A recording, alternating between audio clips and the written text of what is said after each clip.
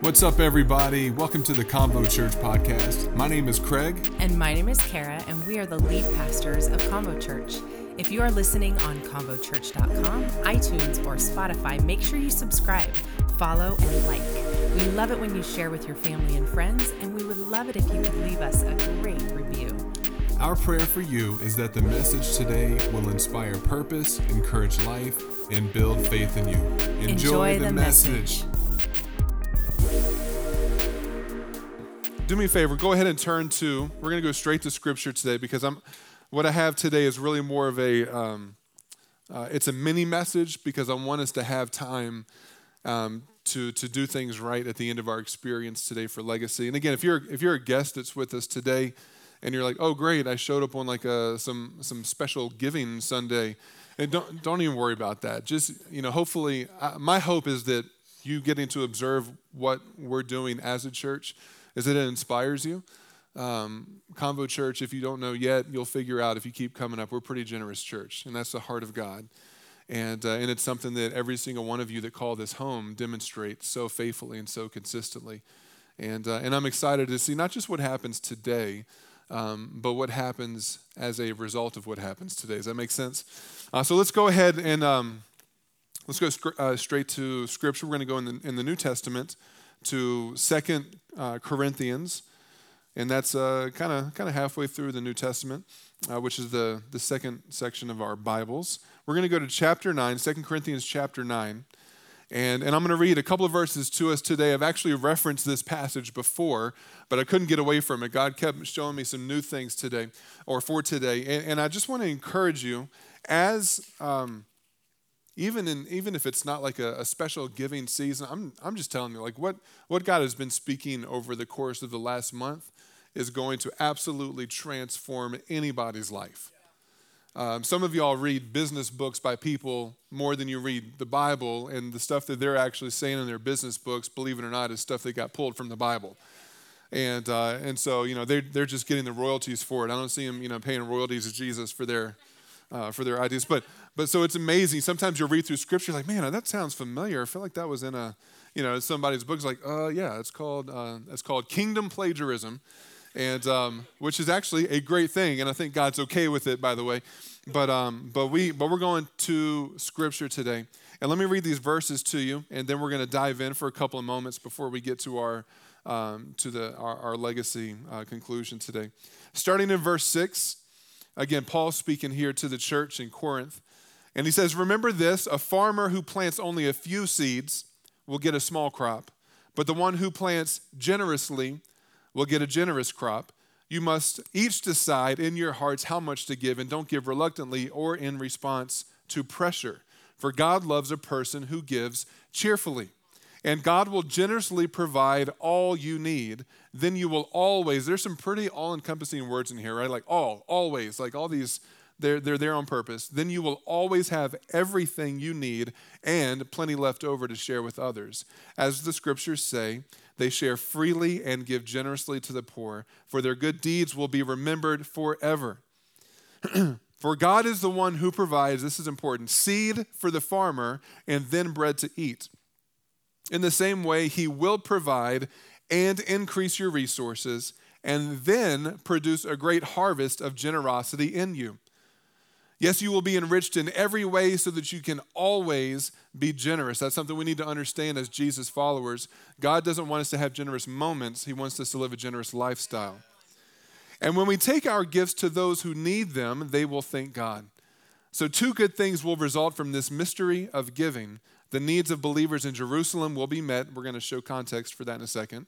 And they will joyfully express their thanks to God. As a result of your ministry, they will give glory to God. For your generosity to them and to all believers will prove that you are obedient to the good news of Christ. And then we will pray for you, and then they will pray for you with deep affection because of the overflowing grace God has given you. Thank God for this gift too wonderful for words. Father, I pray in the moments that we have today, Lord, we're not doing a ceremony today. We're not going through the motions today, Father. We are hungry to be discipled by your word and by your Spirit so that we can know you more, so that we can live more honorably for you, so that we can shine more brightly for you in the world around us and know how to point them to you as the way, the truth, and the life.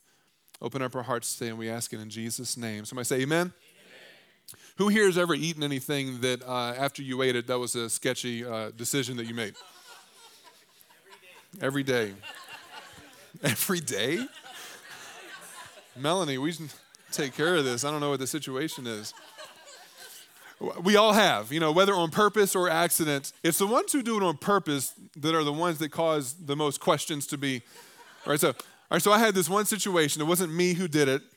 It was a friend. No, I'm saying years ago. I was a teenager and went with a couple of friends to a basketball game. So like if you go to especially like college events, after the game is over and people are leaving, there's food and drink everywhere. I know you know where this is headed. And it's usually not in the most sanitary place. So we're walking through the aisles and we're leaving. And my friend, I swear it's my friend, I promise. Anyway, he stops walking. I'm like, what are you looking at? He's like, man, there's a piece of pizza. Well, here's the thing. It was a half-eaten pizza. And it wasn't on a plate. It was sitting on the floor. And I didn't even think, I'm like, don't eat it. Like typically you got, especially guys, y'all know. You got friends, you're like, yeah, eat it. In this situation, I was like, don't eat it. And of course, he picks it up. He doesn't just take a bite. He took it with him. He finished that thing. I can't speak to what happened later. I don't know, but it was disgusting. Turn to somebody and say, don't eat that. Moses, whatever it is, don't eat that. I don't know what it is but don't eat that. That's actually the title of the quick message today. Don't eat that. Like we've all been there. If you're a parent, you've got kids, you've told them, don't eat that, right? Like we're talking full-blown like Buddy the Elf in New York pulling gum off of, he's like, oh, free gum. If you're a parent, you've seen your kids either eat or attempt to eat things where you're like, don't eat that. That is not an edible thing that you should be trying to ingest. If you have a pet, we have a dog. And so if you have a pet, you can say it. They don't know what you're saying, I believe. Always trying to eat stuff. You're like, there's no reason in the world. My dog recently consumed, in efforts to consume what was inside the container, consumed the container to get to what was inside the container. This is a side note. I don't understand why, we're trying to like switch the food up with her to like actual dog food. And you microscopically change the food that you intentionally feed them and they get sick. But they eat plastic Ziploc bags, no problem. And then later you're like, there it is. All right. Apparently that worked out. Okay. That was not necessary or in the notes. Anyway. So listen, what we're going to talk about today in the context of stewardship, there are things that we consume at times that God is not meant for you to consume. I'm not talking about food. But you'll see today in that text that we read, Paul's even using the analogy, farmers, agriculture, food. We'll get to that. But we got to remember a few things from this series. King Jesus, come on, not just homeboy Jesus, not just my BFF Jesus, but King Jesus. It has to start with honoring who he is. Then that helps us as we walk out a life of obedience and faith in King Jesus. We begin to build that relationship, that friendship. But he owns what? Everything. Great. Pop quiz, you passed. Good job. God owns everything. Everything belongs to him. Everything's from him. Everything that we have, everything that we are, anything that we ever will have or will be is a gift from God. So if that is true, and it is, Scripture tells us that, then our life isn't a matter of just doing what we want. Our life is a matter of stewardship. And just to remind you, last week we kind of gave a definition so we're all on the same page. Stewardship is the careful and responsible management of something entrusted to one's care. And so I think we all want to be generous people. I don't know if I've ever met somebody, maybe you have, who was like, I don't want to be generous. And you're just like, well, you're a jerk. So no, I think everybody in their heart at some level, right, we want to be generous. We want to be able to be generous, but far too often I hear people say things like, I wish I could be generous, but I'm struggling too much in X, Y, and Z. Or I wish I could tithe. I wish I could give, but I'm living paycheck to paycheck. And so here's the thing. God wants you to live a generous lifestyle. And he hasn't put that desire in your heart so that you can be tortured by the inability to be able to actually do what God has put on your heart to do.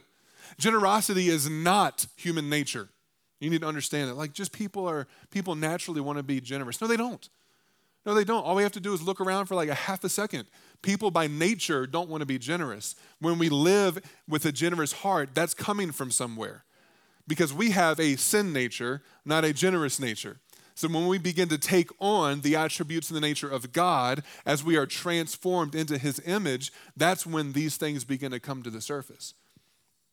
But here's what's important for us to understand. Anything you desire to become a lifestyle must first be something for which you prepare and plan. For example, we're about to come to the end of the year, which means January is coming, which means that the gyms are going to triple their annual increase, not of attendees. Well, that will make for a week. But it was like, this is it. 2022. Gym membership, and I'm going to use it. Going to get in shape like I'm back in my 20s. So like that's a desire, but if you don't have a plan in place, it's not going to happen. You cannot simply have a heart for generosity. You have to have a plan for generosity. And if you do not have a plan, you will always live in the world of the, man, I wish I could. Which so many people live in, and maybe you do. So my word today is, hopefully it's going to encourage you and inspire you, but also hopefully it's going to challenge you a little bit to realize that there are things that every single one of us can do to get ourselves aligned with the plan of generosity that God has for us. So let's give some context for the scripture that we just read. Paul's talking about a farmer that plants a few seeds, gets a small crop. A generous planter is going to get a generous crop. So Paul he's collecting. He's in the process of collecting an offering as he's going around his missionary journeys to the churches that he has planted. He is collecting up an offering that he's going to take back to Jerusalem. The reason why Jerusalem was in such need is that right around this time, Nero, if you know history in the Roman Empire, Nero had come into power and was violently persecuting the Christian church. There were others as well, but one of the primary targets was the Christian church. And actually Jerusalem was one of the most deliberate and immediate targets that was hitting the brunt of this immediate persecution from Nero. And so the church there was struggling. They were hurting. And so Paul was going around collecting up offerings from churches, their own legacy, if you will, to be able to bring it back to Jerusalem to help them out because they were struggling. And it wasn't just they were having a hard time paying the rent and the light bills. This is life. And so they were being generous to do so. But in this, we read from 2 Corinthians, so that means that there is a 1 Corinthians, right? So Paul is rewriting to the church in Corinth to challenge them to finish what they started. Because what happened, if you were to read 1 Corinthians, just to give a little bit of preface, a lot of 1 Corinthians was Paul writing to that church to correct them on a lot of some really jacked up stuff that they were allowing to take place in the church community. So there was some heavy hitting that Paul had to drop in that first letter. If you read it, there's also some beauty, there's some encouragement, he's pastoring them, but he also drops a hammer on some stuff that they were allowing. Sexual immorality, he was calling people out for things that they were doing and saying, hey, this is my translation, ready? This is the most jacked up thing I've ever seen. How can you allow this in your church? How can you be okay? And even to some degrees, people were bragging about what was happening in their church because of the greatness of the grace of God that was being demonstrated by what they were allowing. Which, by the way, in case you didn't know, that's not the grace of God. The grace of God doesn't turn a blind eye to sin. The grace of God keeps you from being flattened by God when you deserve to be flattened by God. It allows you, and kindness brings you into a place of transformation and repentance. So Paul's hammering them in 1 Corinthians, and in 2 Corinthians, he's bringing them back. So there was a situation that happened after that first letter showed up, and there was a little bit of a division in the church of people who they didn't really appreciate Paul talking to them like that. So all of a sudden, they wanted to cause some division and some strife. They wanted to kind of challenge his authority to even be able to say such things. How dare you, Paul, say that stuff? Who are you? Are you even like some of these other apostles? And some of the people that began to give for Jerusalem began to withhold. They began to not, they were like, well, if you're going to do that, then we're not going to give to Jerusalem. So Paul gets up, and actually, we're not going to read chapter 8. You should go back and read chapter 8, because you know how I say, like, don't compare yourselves among yourselves because it's not wise. It's not actually. Paul uses the proper text or context of comparison to challenge them to finish what they started. Because you don't compare yourself to somebody else because they're not the standard. Right? Jesus is the standard, Scripture is the standard, and that is what you should compare yourself to. Because when we compare ourselves to other people, we will always do so leaning in the direction of whether we have pride or insecurity. If we struggle with insecurity, we'll compare ourselves to people that do more than us. If we struggle with pride, we'll compare ourselves to people who do less than us. Always propping up what is broken inside of us. But when we compare ourselves to Scripture, I don't know about you, but it's always going to be a watermark that we have not yet reached. And it's going to challenge us to come to a higher level. But this is what Paul knew what to do. He also knew human nature. And he's like, hey, the Macedonians, so just to give you more context, the Macedonians would have been like northern Greece in that area. Churches like the book of Thessalonians was written to the church there, Philippi, the book of Philippians. It was a very, very poor region. And he uses the generosity of the churches in Macedonia to say, hey, Corinthians, which, by the way, the Corinthians lived in one of the most wealthy regions of the world at that time. So they had money. They had resources. The persecution of the church had not quite reached that region the way it was being experienced down in Jerusalem. And so he's like, hey, well, it's great. Some of y'all have forgotten to finish what you started. We're going to be sending some of our team members over, Titus and a couple other leaders. They're well respected. They're going to come and help you guys finish what you started. A lot of positive sarcasm, if you will. Like, you guys are crushing it, not really. But we're going to send Titus. He's going to help you finish what you started because you're a bunch of quitters. No, we're actually going to help you finish. He didn't say that. But what we have here is Paul's like, hey, you guys know the Macedonians. You know how they really are so poor. But they have begged, these are the words, they have begged us time and time again to be a part of the opportunity to be generous for the church in Jerusalem. And if they can do it, Corinthians, I don't see why you wouldn't do it. How embarrassing would it be? He actually says this. How embarrassing would it be if the Macedonians heard that you guys weren't finishing what you started? And all of a sudden, he's like, well, we're going to use your human nature to help you in the right direction. And he compared the Corinthians to the Macedonians.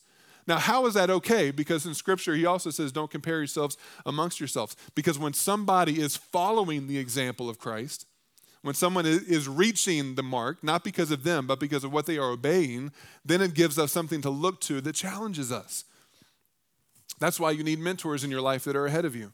Not so that you can compare yourself, but you have something tangibly to look at that says, man, I can grow to another level. I can have people that will help me reach another level. Paul says, imitate me as I imitate Christ. And so we have that same challenge here. So here's the thing about generosity. Generosity is a per capita category. You know what that means? So we're like, Reno is one of the stats for our region, is the second most unchurched city in our nation.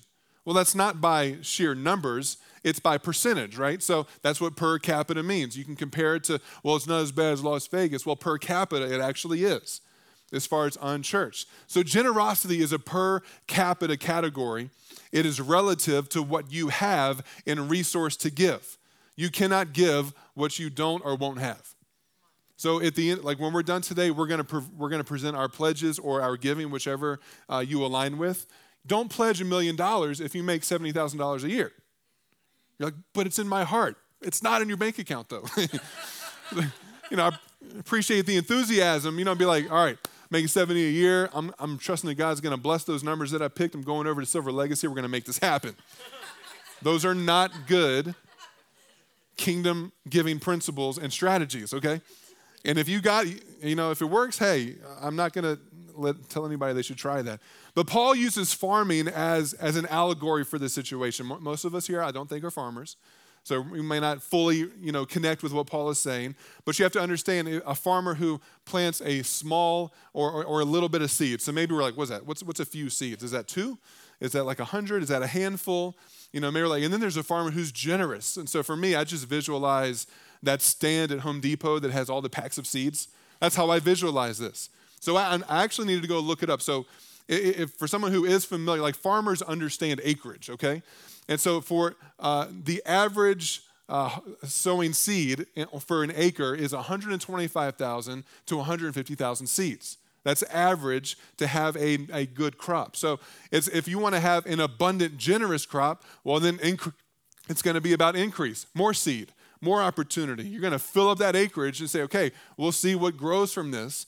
But if you're like, well, kind of want to, I don't know, I'm just going to put a little bit of seed out there, see what happens, maybe it's going to go well. That's the picture that Paul is trying to paint when he's talking about this right now. The comparison's not bad. Don't compare your financial acreage to somebody else's financial acreage. when it comes to how God challenges us to give, it's in relation to where we are and who we are and what God has already given to us, right? Because we're going back. It's not what you have, it's what God has given you. And if you missed it last week, go back and listen to last week's message about stewardship. God will not continue to give you more when you are not a good steward with what you already have. What you do with what you have now determines what God will give you later.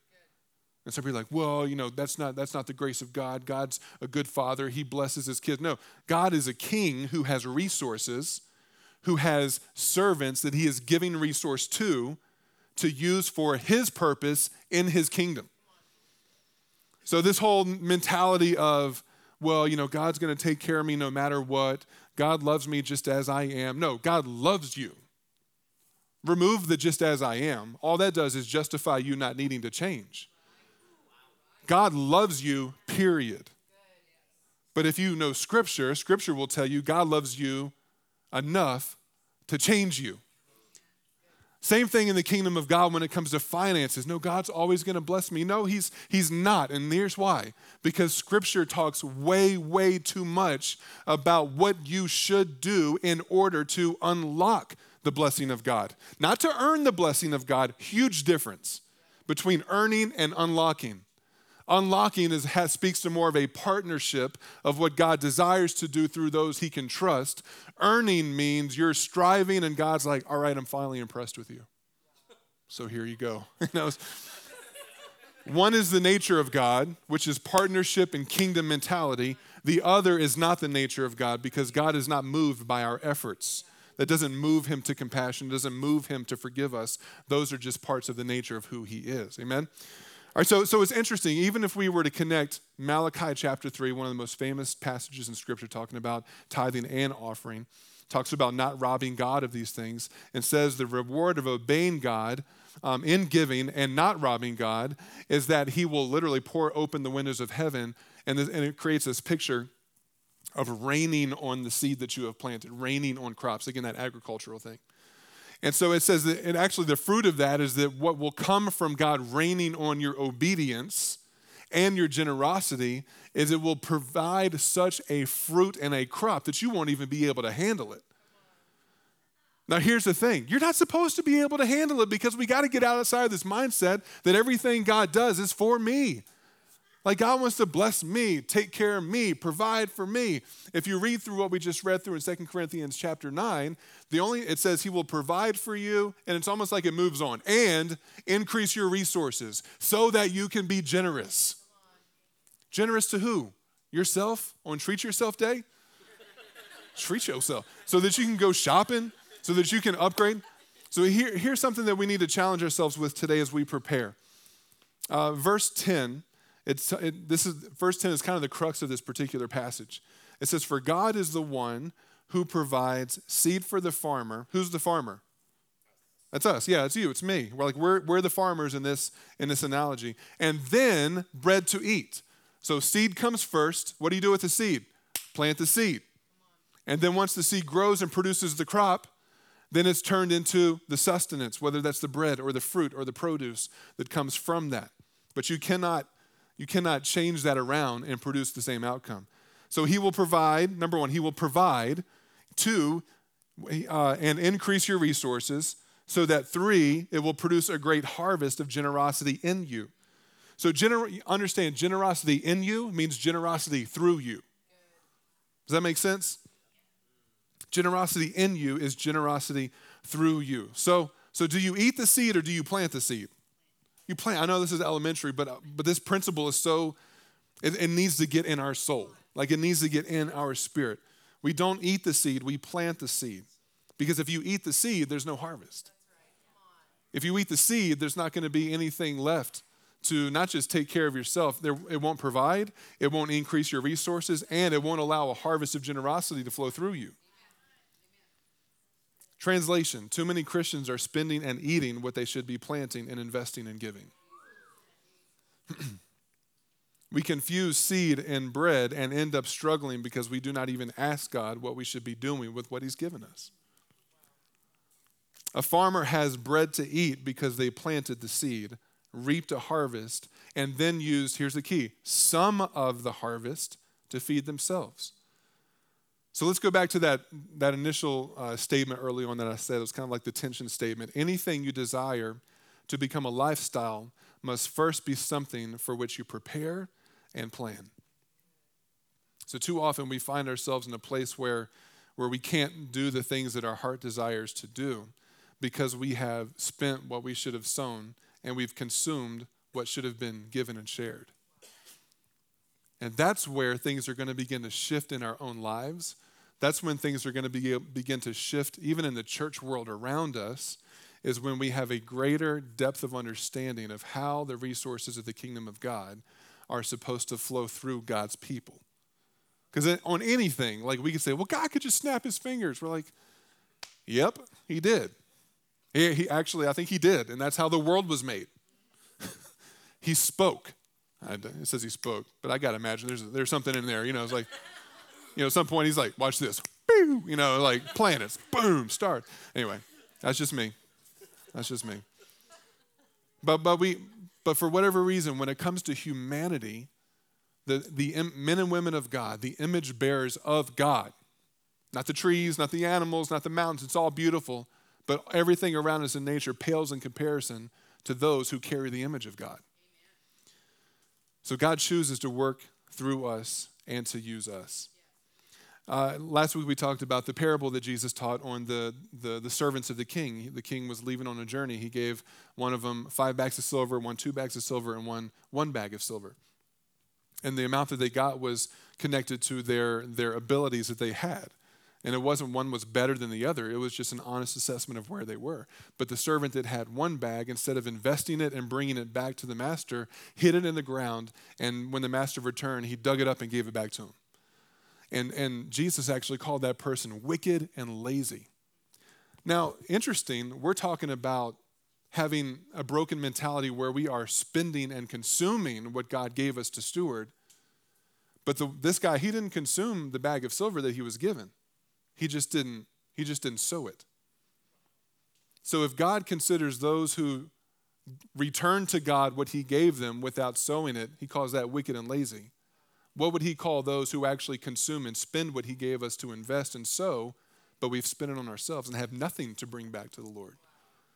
Man, I read that, and that just like punched me in the mouth. I'm like, man, because I reflect back. I'm like, God, where have I know I have, like, where have been those moments where I've spent what I should have given. I've sown, I've consumed what I should have planted.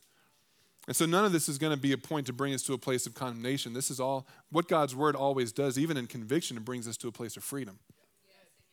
And so we need to understand that as we get ready to go into above and beyond believing what God's going to do through us and through our church, we got to understand God's not trying to make you feel guilty for years past. He's trying to set you up for freedom for the years to come.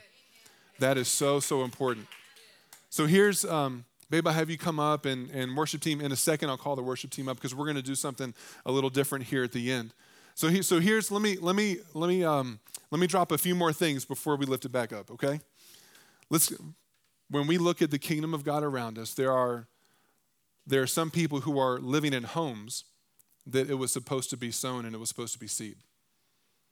There are some people who the car that you're driving makes you feel good about it, but actually was supposed to be something that you planted. Because in America, we're too connected to the American dream. And actually, guilt. There's definitely guilty parties. There are parts of the kingdom of God in America that have preached this in a way that actually makes you think that success in the kingdom of God depends on the size of the house that you have and the car that you drive and the brand of clothing that you wear and the vacations you can take. And again, understand, none of those things are evil. But when they consume your heart, that's when it becomes a problem. Scripture tells us that not money is the root of all evil. The love of money is the root of all evil. And that word love is not like, oh, I love my wife. No, that word love actually is lust.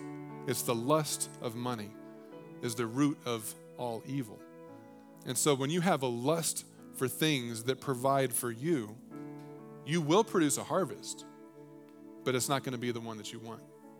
It's going to be the one that leaves you empty. It's going to be the one that you see from people in pop culture and sports worlds everywhere who have all the money, all the things in the world, yet they still have these interviews where they say it's all meaningless, how they thought it would fix everything, but it's just made things worse. Meanwhile, we're like, I can think of a couple of million reasons why that would make life better, but for some reason it doesn't. It's because our heart's not where it's supposed to be. So does God want you to be wealthy? Well, that's between you and God, because it's not going to be connected to how you live life. It's going to be connected to what God's called you to do and what God's called you to be. There are people who God has called to be wealthy. There are people who God has called because of the mission field. God, it all comes together, y'all. Like, you were created to live on mission. So stop thinking that the reality of where you are right now is you being held back. Like, if you're not following God's principles and you're struggling, then yeah, that's something that needs to be addressed.